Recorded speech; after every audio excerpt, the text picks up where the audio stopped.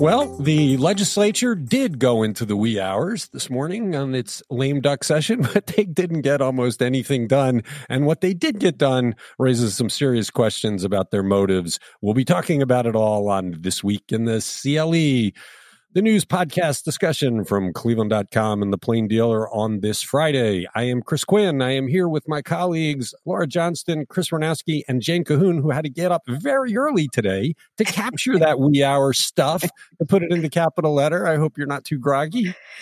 I would much prefer to get up early like I did today than to be Jeremy Pelzer, one of our State House people who was up until after 3 a.m.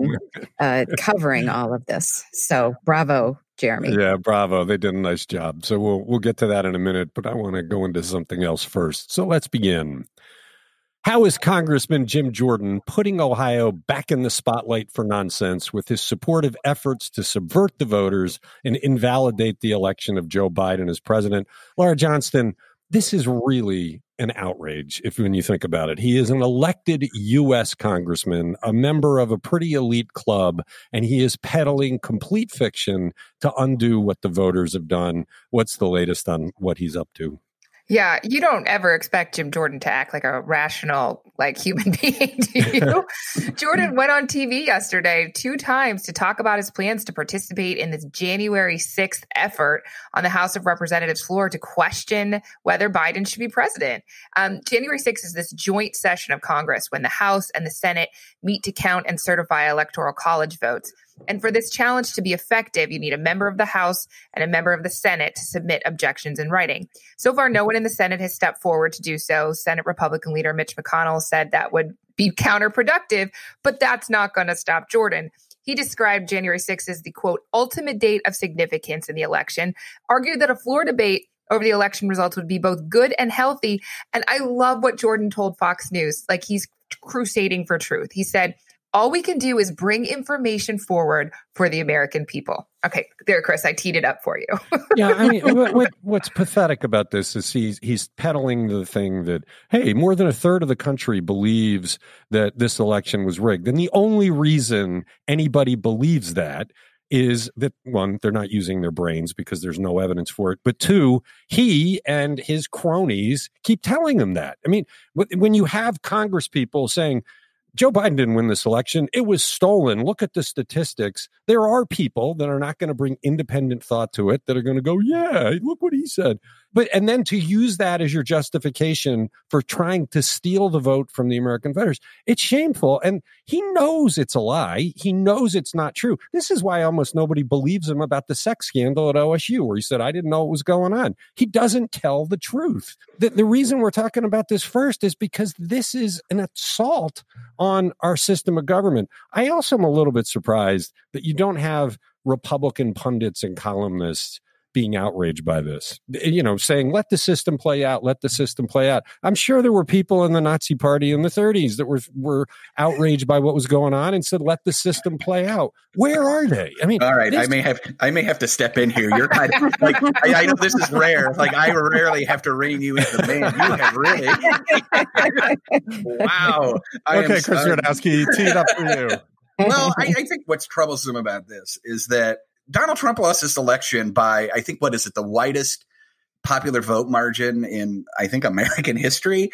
And what these people in Congress are doing and in this last ditch effort is they're really trying to subvert the will of the American voters. And I don't think what GOP voters understand is that if you attempt to do this to the Democrats, there's a point in history down the road where Democrats might try to do this to you, and you may not have any leg to stand on. And so I think that's what's troubling. I think, of all of the dirty things that we have seen in the outcome and the most boring, predictable BS that we've had to deal with, that we could see coming from a mile away.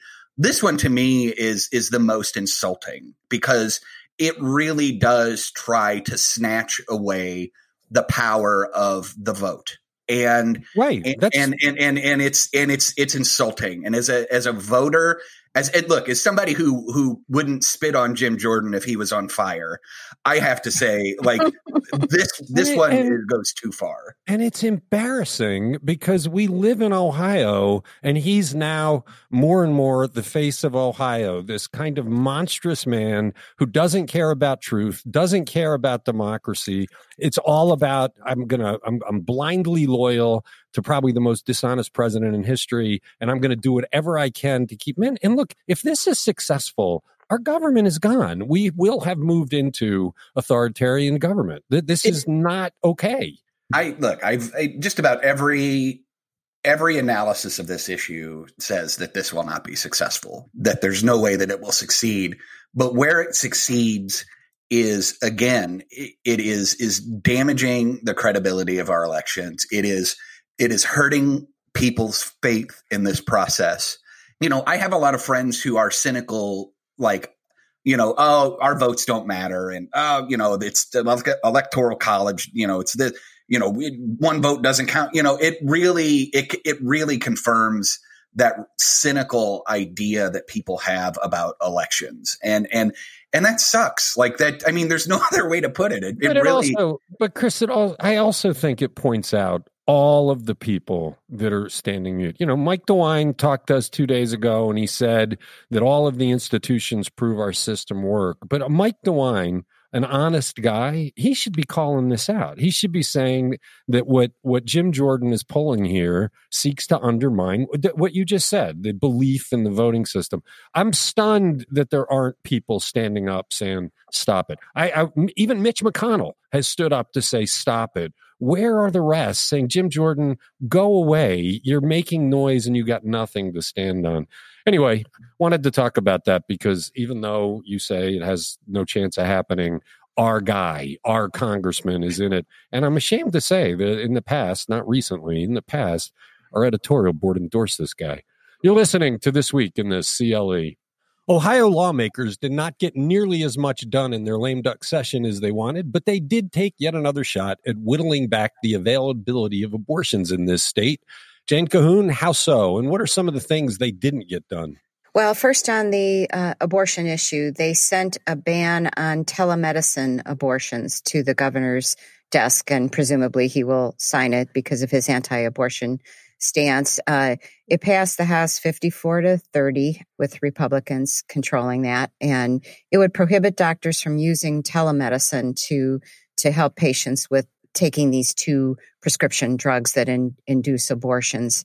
And it requires that doctors be physically present when their patients take the first of the two pills, or they could be charged with a 4th-degree felony for a first offense and a 3rd-degree felony for repeat offenses.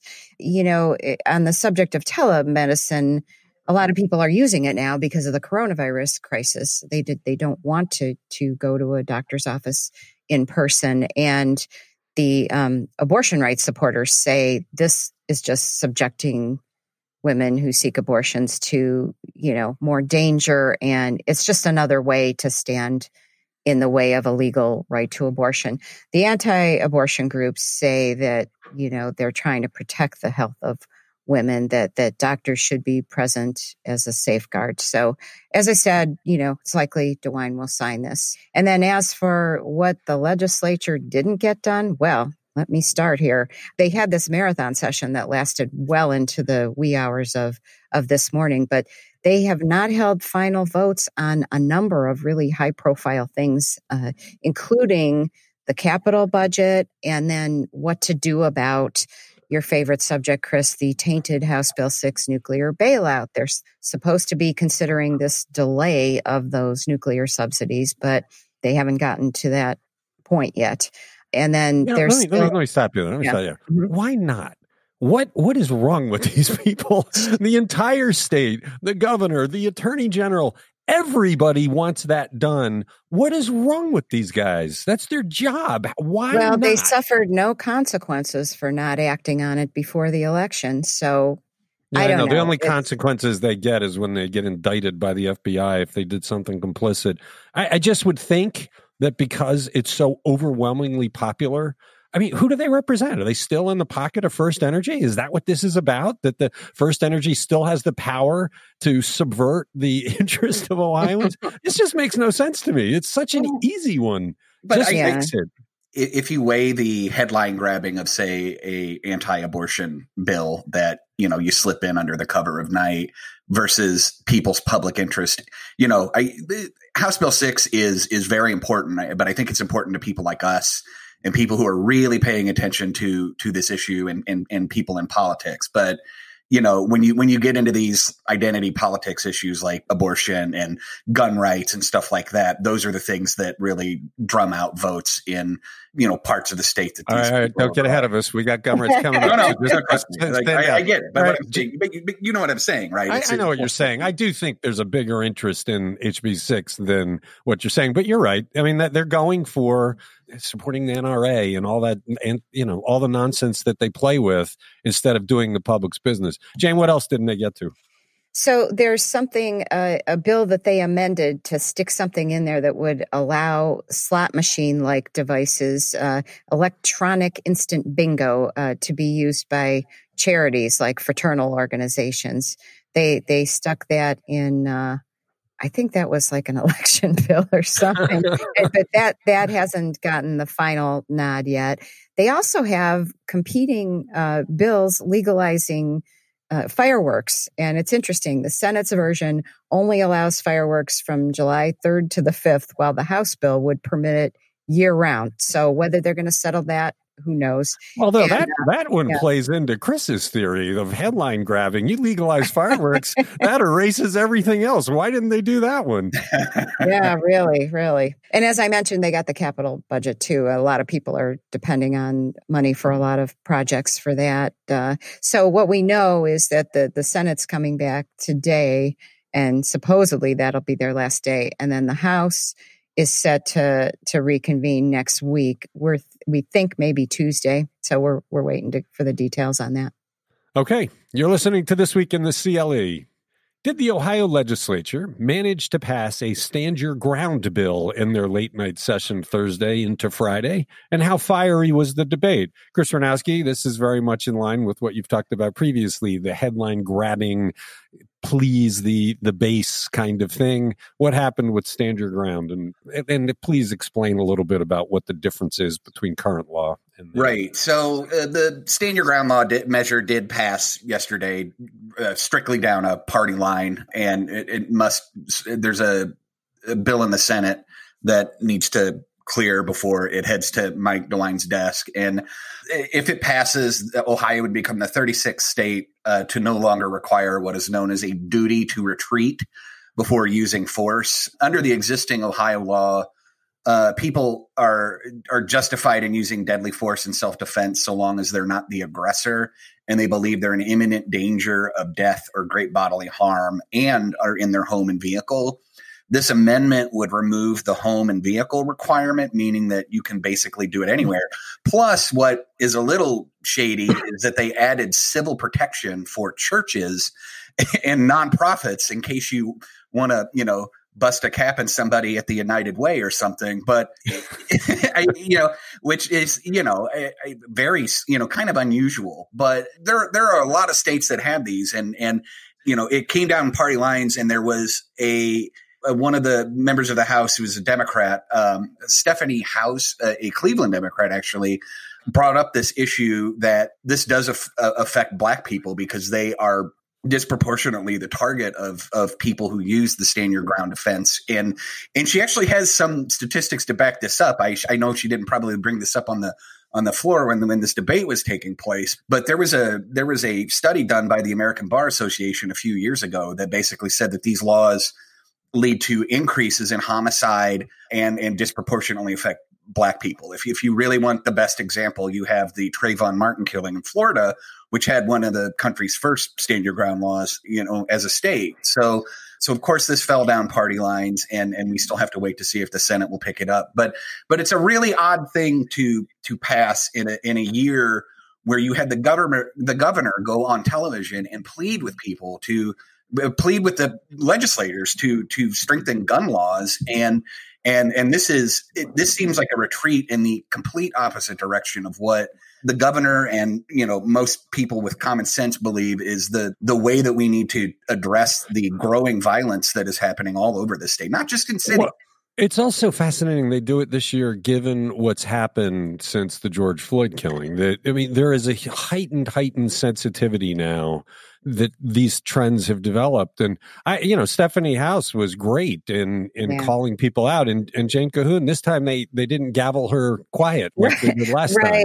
Right. If you know some history here, she spoke up on this issue before in a previous General Assembly, or maybe it was the same earlier. But anyway, when Ryan Smith was the speaker, and he gavelled her down, and she was trying to say, you guys, like the primarily white male Republicans who control the legislature, you don't understand what happens in Black communities. You don't understand the impact of this. And as I said, last time she got gavelled down. This time she didn't get gavelled down, but I think one of the sponsors said something like, well, I have 2 children of color. And she's like, well, talk to some adults, who are affected by this. And so it was very, very passionate. I'd also like to mention that Governor DeWine has said, he has these gun reforms that he had implored the legislature to pass, and they've just sat on them. And he has sent some signals that, hey,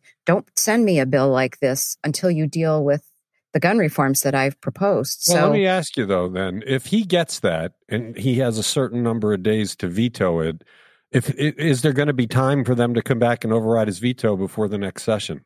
Because their session closes down at the end of the year. So if he vetoed this, by the time they deliver the bill to him, he's got so many days to veto it. I'd have to count like on the calendar.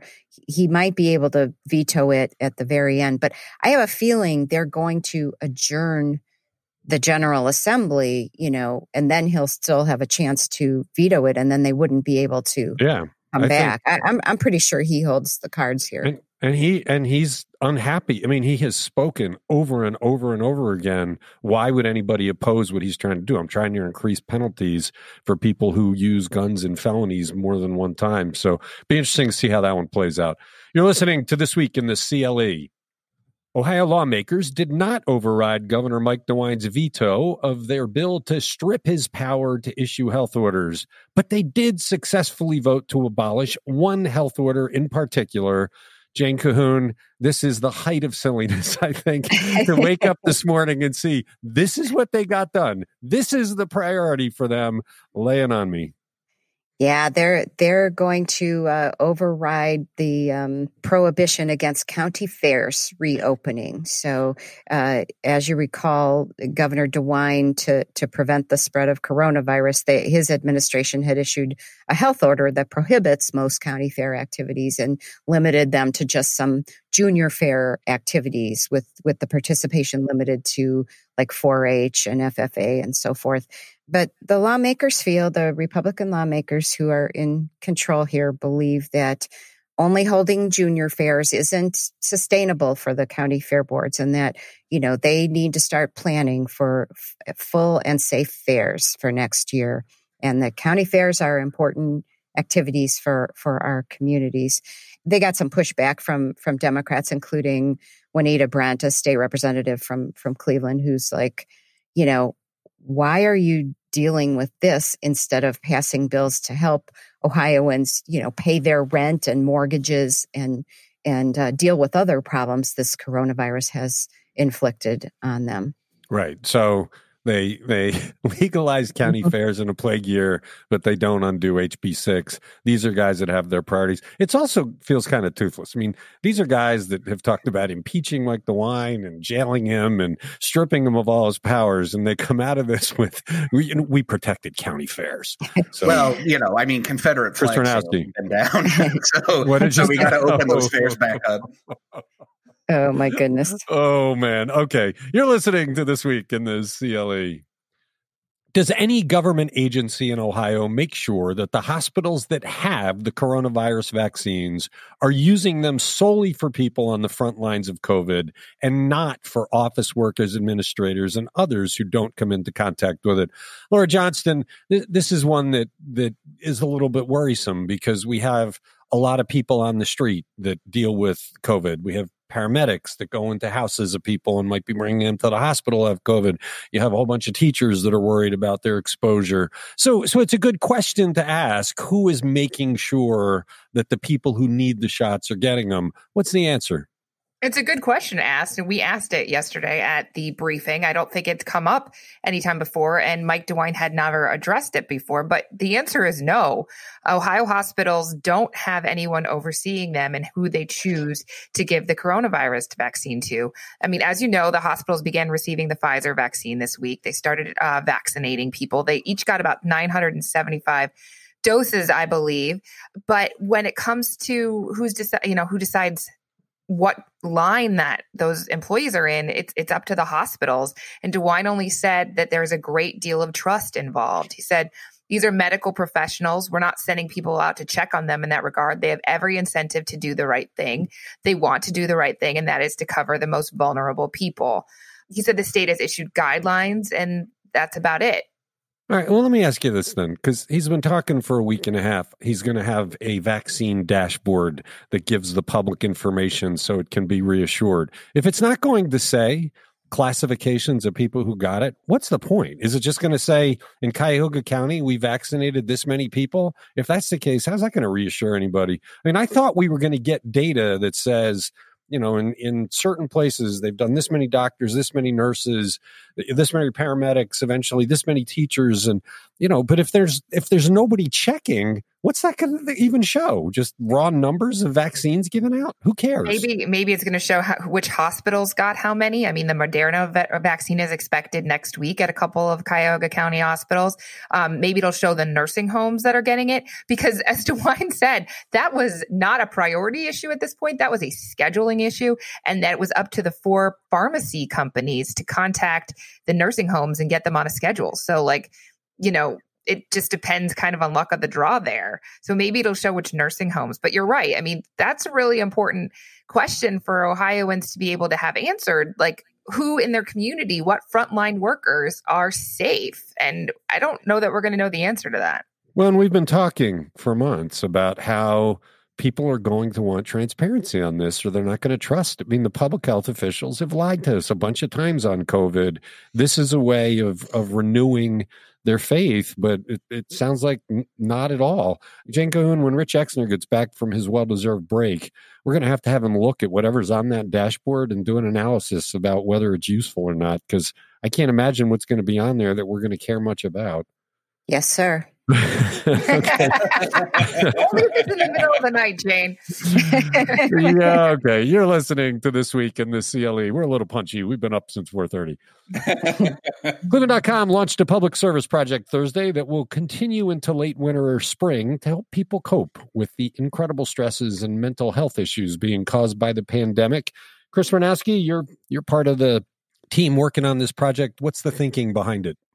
Right. So Coping Through COVID is a series that we launched this week that will sort of explore the struggles that people are having through, you know, mental health struggles that people are going to be, they have had during this pandemic. You know, we've been locked down and separated from our loved ones for months on end here. And mental health experts are worrying that this isolation and depression and all of this anxiety caused by the pandemic is going to have a lot of long-term effects on people. And so we're going to be talking to people about this. We're going to be exploring deeply a lot of issues that are related to mental health and, you know, trauma response and all of the things that, you know, people sort of need to know and understand. You know, I'm at the point now where I feel like if you haven't had a minor breakdown through this, there's actually something wrong with you, because early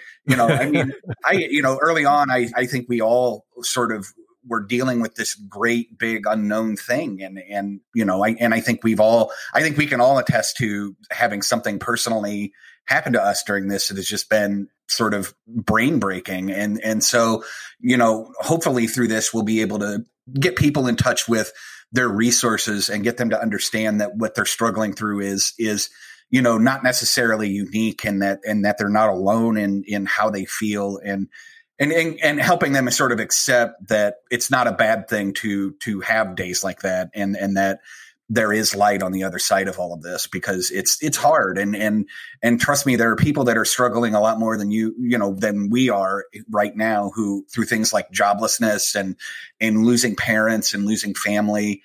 I mean, it's been difficult, and I hope through this we help folks. All right. I mentioned it launched on Cleveland.com yesterday. It will also begin appearing in the Plain Dealer on Sunday. This series is aimed at this acute phase where people are dealing with stresses right now. We're also talking about extending this for the long term, because there are a lot of mental health professionals now predicting that this will impact people for 5 and 10 years, the way the Depression did and some other traumatic things in history. And the idea is, how do you identify the vulnerable populations to that? How do you get them treatment before homelessness and drug addiction rises? Because the predictions are in the next 5 and 10 years, the trauma from this will be bad. Also, how does it affect children? That they're absorbing this anxiety from their parents. How will this affect them and their relationships going forward? So we're also talking about that. But in this immediate phase, it's, how do you deal with all the issues you discussed, Chris? Mourning and loss and isolation. So look for this stuff, and we will keep going. We're hoping people will come back to us to talk and share their stories about how they coped and what they're going through. You're listening to This Week in the CLE. Ohio executions are on hold with no sign of resuming, so this does not have a lot of immediate effect. But what capital punishment law did Ohio legislators pass on Thursday? Jane Cahoon, this was actually something they did that has merit, unlike other things they did. Yeah, this is interesting. They gave final approval to legislation prohibiting executions of killers who have a serious mental illness like schizophrenia or bipolar disorder. But as you said, there's already an unofficial moratorium on executions because the state can't acquire the necessary drugs for lethal injection. So Governor DeWine has said that there won't be any more executions until lawmakers come up with some sort of alternative method, which they also haven't done and they won't be doing in the lame duck. But under this bill, people who are convicted of aggravated murder could not be sentenced to death if they're diagnosed with schizophrenia, schizoaffective disorder, bipolar disorder, and delusional disorder. And then, there's some other requirements of that. But anybody who escapes the death penalty because of a serious mental illness has to be sentenced to life in prison without parole. The Senate added some language to that effect. This is something anti-death penalty groups have been pushing for, saying it's morally wrong to execute people who have impaired reasoning and judgment skills and don't realize what they've done is wrong. It was opposed by Attorney General Dave Yost and the prosecutors, who said, Ohio law already requires courts to consider a defendant's mental state. Okay, you're listening to This Week in the CLE. Well, the legislature went long, so we will too. Let's do one more. Do we finally have some data that shows how the coronavirus has been spreading this fall, even if the data is not from Ohio? Laura Johnson, we have talked about this over and over and over again. People telling us it spreads in the home, it spreads in restaurants, and nobody has any data to show it. But lo and behold, coming from elsewhere in the country is some data that shows it, and it's enlightening. What is it? Yeah, 2 data sets from Washington, D.C. show the activities that people with COVID-19 participated in during their 2-week exposure periods, and also where outbreaks occurred. So this study, and it's on the D.C. dashboard, if anybody wants to go check it out, showed that 16.1% of people who later tested positive for COVID-19 had dined out at a restaurant. It also found that travel was about the same, 16.4%, social events, 29.4%, and work at 32.3%. But the dining out is way above other activities like going to the gym, which was 0.6%, and faith events at 3%. So obviously you cannot use this data to prove that people are catching the coronavirus at restaurants. And it does not break down between bars and restaurants, or, restaurants with plexiglass dividers or hand sanitizing station. But it does give you some pause and show some correlation. All right. I mean, what a shock, right? You go into an enclosed space, you take your mask off, and you get the coronavirus. Chris Warnowski, with the knowledge that we're running over time, this plays right into what you've been saying for weeks and months about common sense, right? I mean, does this surprise you at all that the data shows it's happening at restaurants? No, I mean, I just again, I don't know why we have to even talk about this anymore, and why we keep dodging this. Like, I understand that the restaurant lobby is a powerful one, but I think at some point you have to weigh the tremendous risk of having a bunch of people inside, and with the winter coming, or with winter here, looking outside right now, I think the urgency to address this even grows, because people aren't going to be able to dine outside on the sidewalk anymore. So, except in Laura Johnston's backyard, because she's going to have the propane heater running. Even if it's 12 degrees outside. Was that laugh you inviting us all over? Is that That's right. Anyone's welcome. Whoa. That's not good. You'll get coronavirus. Okay. You're listening to This Week in the CLE. We've gone long. Great conversation. Thanks as always. Thank you, Laura. Thank you, Jane. Thank you, Chris. Thanks to everybody who listens to this podcast. We'll be back Monday to do our final 4 episodes of the year. Yes, we are going to take the holidays off.